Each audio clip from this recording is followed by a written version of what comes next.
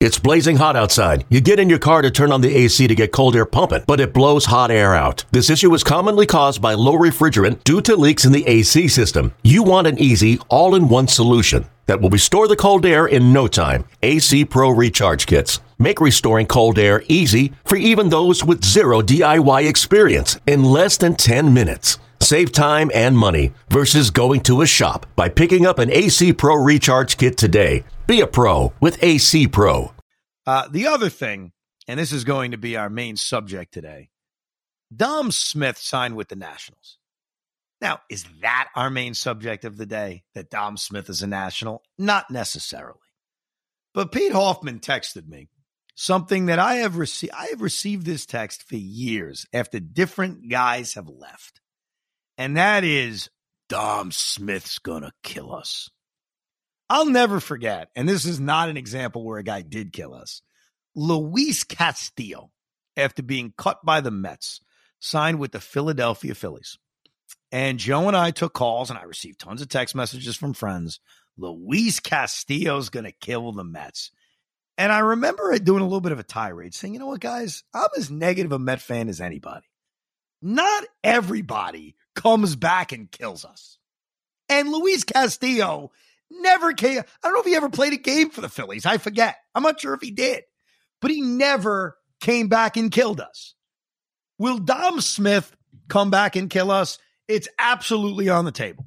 I like Dom Smith. Was it time for him to go here? Absolutely. Sometimes it's just time to move on.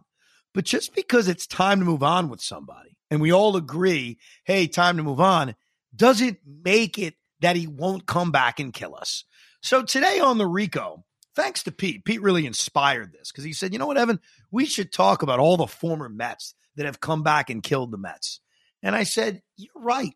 We should, because let's preemptively strike against what Dom Smith is going to do to us. But I actually want to start, and I have a list. I have two categories, by the way. The former Mets that came back and killed us, which is obvious. And then I thought this was interesting. This was a wrinkle to it. The guys who killed us before they became Mets and then became Mets. And they did whatever. You know, we'll get into that.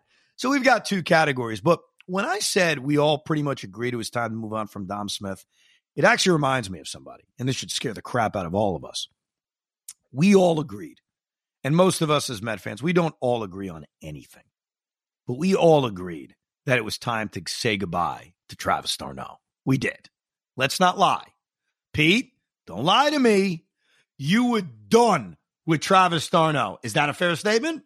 1,000%. I used to have conversations with Bob Huster telling him that Darnold, Jesus.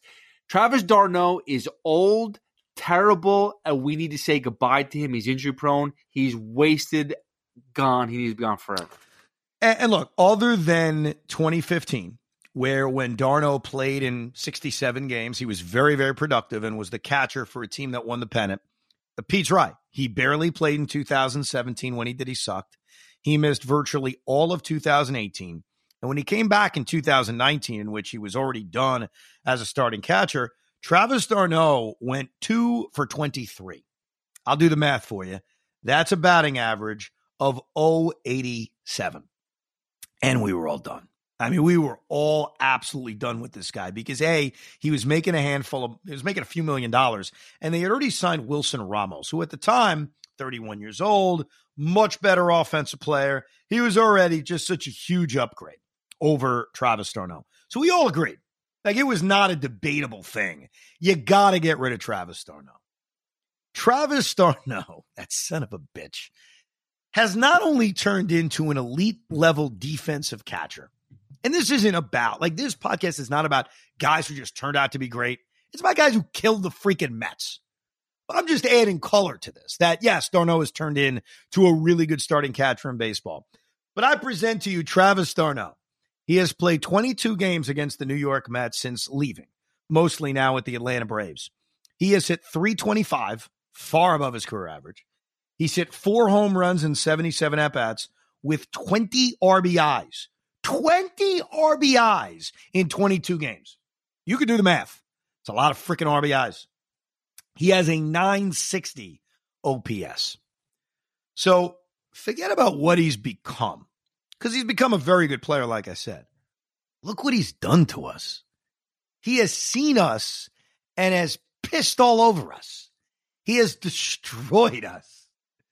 And yet, can we really be annoyed? We all wanted him gone. And I don't want to see, I know I'm going to get an email at thericob@gmail.com. Evan, I didn't want to get rid of him. I knew Wilson Ramos was a fat ass. I needed Darno. Stop. We all were done with him. I give you another guy we were all done with, Angel Pagan. We were all done with him. So when he goes to San Francisco and is a productive player, we can bitch just about our lives as Met fans, but we can't bitch that can you believe it? We got rid of him. We didn't want him anymore. Those numbers I just gave you for Darno, expect it from Dominic Smith. Expect it. All right. Let me ask you a question, Pete, because I have the answer, and I was sort of surprised by this. Of all the former Mets, and when we're done with this, obviously feel free to tweet at us or email us, because I'm sure there are guys that we missed. Like, I'd be the first one to tell you, this is through my brain, Pete's brain, research. There's going to be some guys where I'm like, oh, crap, I forgot about this guy. But who do you think is the ultimate Met returnee killer? And there's two guys. One is obvious, which we can get to and get it out of the way, and one who I bet you don't realize. Go ahead. I mean, the first one is Daniel Murphy. I mean, he destroyed. Yes. He beat the piss out of us. He beat the piss out of us. Yeah. I mean, look, we could spend all day on this. We've talked about Daniel Murphy. We've talked about the decision. Daniel Murphy hit .355 with 12 home runs and 44 RBIs in 52 games with a 1,061 OPS. But specifically in his first year he left us in 2016, he assaulted us like no one else. He made Chipper Jones look like a wuss. I mean, let's be honest. He made Derek Jeter look like he was a fraud. Like, Daniel Murphy just did stuff to us that's illegal in 35 states. So, yeah, I mean, we could spend all day on this. I don't think it's worth it. We all know the brilliance of Daniel Murphy against the Mets. Okay, so let me take a random guess at the other guy. I want to say Ty Wigginton. Ty Wigginton. That's interesting. I didn't even look up Ty Wigginton's numbers. Now I'm kind of curious how he did against us. But no, it's not Ty Wigginton. But I'll tell you this guy who I'm about to name had a very solid major league career. The most home runs he hit against any team was the New York Mets. The most RBIs he had against any team were the New York Mets. And what's fascinating about it is he didn't play the most games against the Mets. So it's not as if, oh, yeah, he has those records because he just faced the Mets all the time. I think he faced like 4 or 5 teams more than he faced the Mets. So before I get to this guy, I do want to explain we cannot bitch about this. I want to make that very clear. Because the guy I'm about to mention was a part of one of the greatest trades in the history of the New York Mets. And we gave him up. So we have to be fair about this. I'm going to give you the numbers. They may be surprising. Maybe there aren't defining moments of him assaulting us with these numbers, but he did it. And that guy is Preston Wilson. That's right, Preston Wilson in the Mike Piazza trade. So what are we going to do? We're going to bitch about that? And I think we've talked about Preston on a recent podcast where we said, it's kind of sucked. I think we talked about him on the podcast where we talked about losing your favorite player, trading away a favorite player. And we had somebody mention, hey, Preston Wilson, he was a prospect. He was Mookie's son. I wanted that guy to be a star with us. And he had a really solid major league career, but the Mets traded him for Mike Piazza. So you can't get nuts about it. But listen to these numbers, dude. These are crazy. 86 games, so a little bit more than half a season. He hit .277. He hit 23 home runs, 61 RBIs, a 900 OPS. Most home runs against any team, Preston Wilson against the Mets. Most RBIs against any team, Preston Wilson against the Mets. Here's what I think saves this, because when I looked this up, I didn't remember him assaulting us that much. But what I did remember was him failing against us, because Preston Wilson played for the 2006 St. Louis Cardinals, and he was on that team. And I remember thinking throughout that NLCS, he's going to kill us. This is going to be the guy to kill us. Logically, that's the guy. And he did nothing in that series. The Mets did a great job against him. that he was only 3 for 17 in that series. So maybe what kind of softens this is that there aren't these epic moments of Preston Wilson doing anything against the Mets. He played for the Rockies. He played for the Marlins. Like I mentioned the Cardinals, but again, didn't do anything in that NLCS. So maybe what softens it about him is that despite those really good numbers that you can't dispute, like he didn't break our hearts. Now, there weren't many moments that we cite over and over again the way we could with a guy like Daniel Murphy. And maybe the other thing is also we understood why he wasn't a Met. Like it made complete sense why they traded him. But yeah, statistically, bro, he's as good as it gets. Yeah, I do remember Preston Wilson beating the crap out of us too, now that you remind me. I mean, because he was somebody that was involved in such a big trade. Again, highlighted player, the background, whenever he came around. That's the thing is, whenever you see these names pop up and they come back to play the Mets, it's always like, I want to see how he's doing. And sometimes, like Preston Wilson, they remind us how they maybe could have done for us. Yeah, it sucks, man. Like Preston Wilson's one of those guys where it would have been cool if he was a Met. But when you have a chance to get Mike Piazza, you're signing the deal. And he was the only guy in the Piazza trade that really turned out to be anything. If memory serves correct, Ed Yarnell was in that trade, who never really turned into anything. Jeff Getz never made the major leagues. He was in that trade. He was the one guy, and he turned into a really good player. But I think all of us would agree Mike Piazza was pretty good. By the way, Mike Piazza's on this list. And I need to address this because I think this is also fascinating. Mike Piazza's on both lists. Mike Piazza killed the Mets as an LA Dodger. Killed him. It just was great. Maybe that's a part of why we wanted him so badly. And then when he left after the 2005 season, he killed the Mets again. Remember, he hit those 2 home runs in his return to Shea Stadium as a Padre, and it's a very small sample size. I do admit that. But in the 5 games Mike Piazza played against the Mets after he was no longer a Met, and was also washed up, he wasn't the same guy, he was 5 for 18 with 3 home runs and a 1,128 OPS.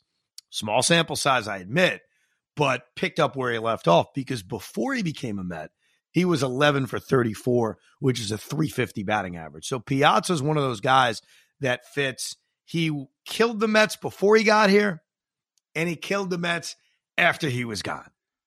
I'll tell you this much. I would have taken those after numbers from Darren Ruff last year. That's for sure. Of course. So I did not realize this, and this is before my time. This is before Pete's time, but I think it deserves mention because these numbers are maybe on a level of Daniel Murphy absurd. Dave Kingman was a Met twice. Dave Kingman was traded the same day Tom Seaver was traded. So he was a part of that exodus in the late 70s, and he spent a couple of years with the Chicago Cubs and then eventually came back to the Mets in the early 80s. In the 3 years between 1978 to 1980, dude, these numbers, I'm telling you right now, I want everybody to pay attention. I don't care if you don't remember Dave Kingman, never heard of Dave Kingman. He put up numbers that, I'm telling you, make Daniel Murphy blush. The Mets sucked. We weren't around, so it doesn't have the same impact. He played 39 games against the Mets between 1978 and 1980. In those 39 games, he hit 19 home runs. 19 home runs in 39 games. That's a home run every other game. In a 162-game season, that's 81 home runs. So he hit 19 home runs in 39 games. He hit 385, and he drove in 51 runs.